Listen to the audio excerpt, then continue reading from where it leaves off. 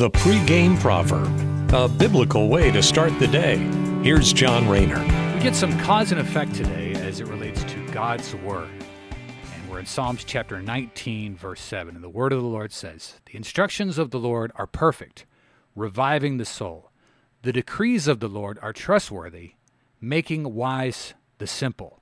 So God's instructions are perfect and trustworthy, and they are revealed to us in the Bible.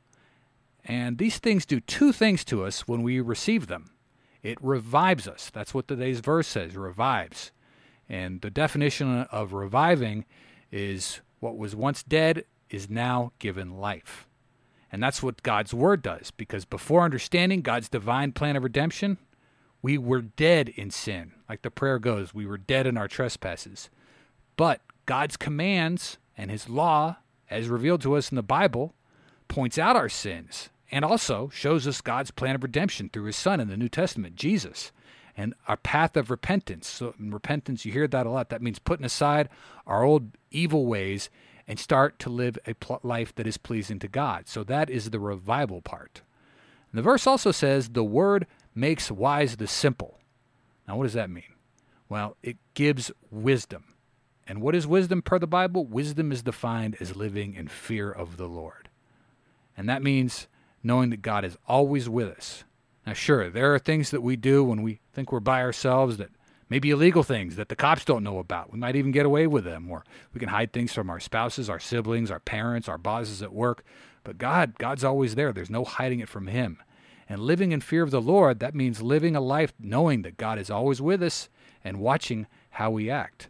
Now, the simple person, which the Word focuses on today, that's the fool, and the fool doesn't care about that. The fool just wants to live a life to please himself, like their quick fixes, instant gratification, things like internet porn or overindulging on wine and alcohol or drugs and food and movies, just excessively doing that to get that quick buzz or quick fix and quick high.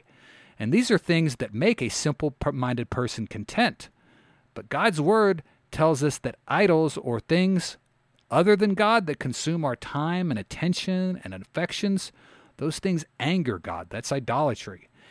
But when we stop worshiping these idols and give our time and attention to God and start worshiping Him with our affections, we are made wise. And again, all of this is broken down throughout the Bible. Hence the phrasing, God's decrees are trustworthy and they make wise the simple. So the simple are no longer simple. They are made wise by studying and understanding God's law.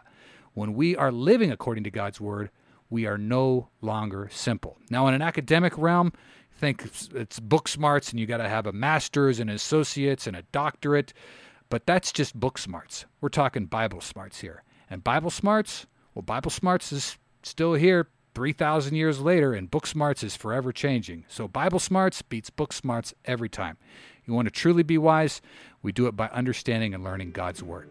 Thanks for listening. Have a great day. Take care, and God bless.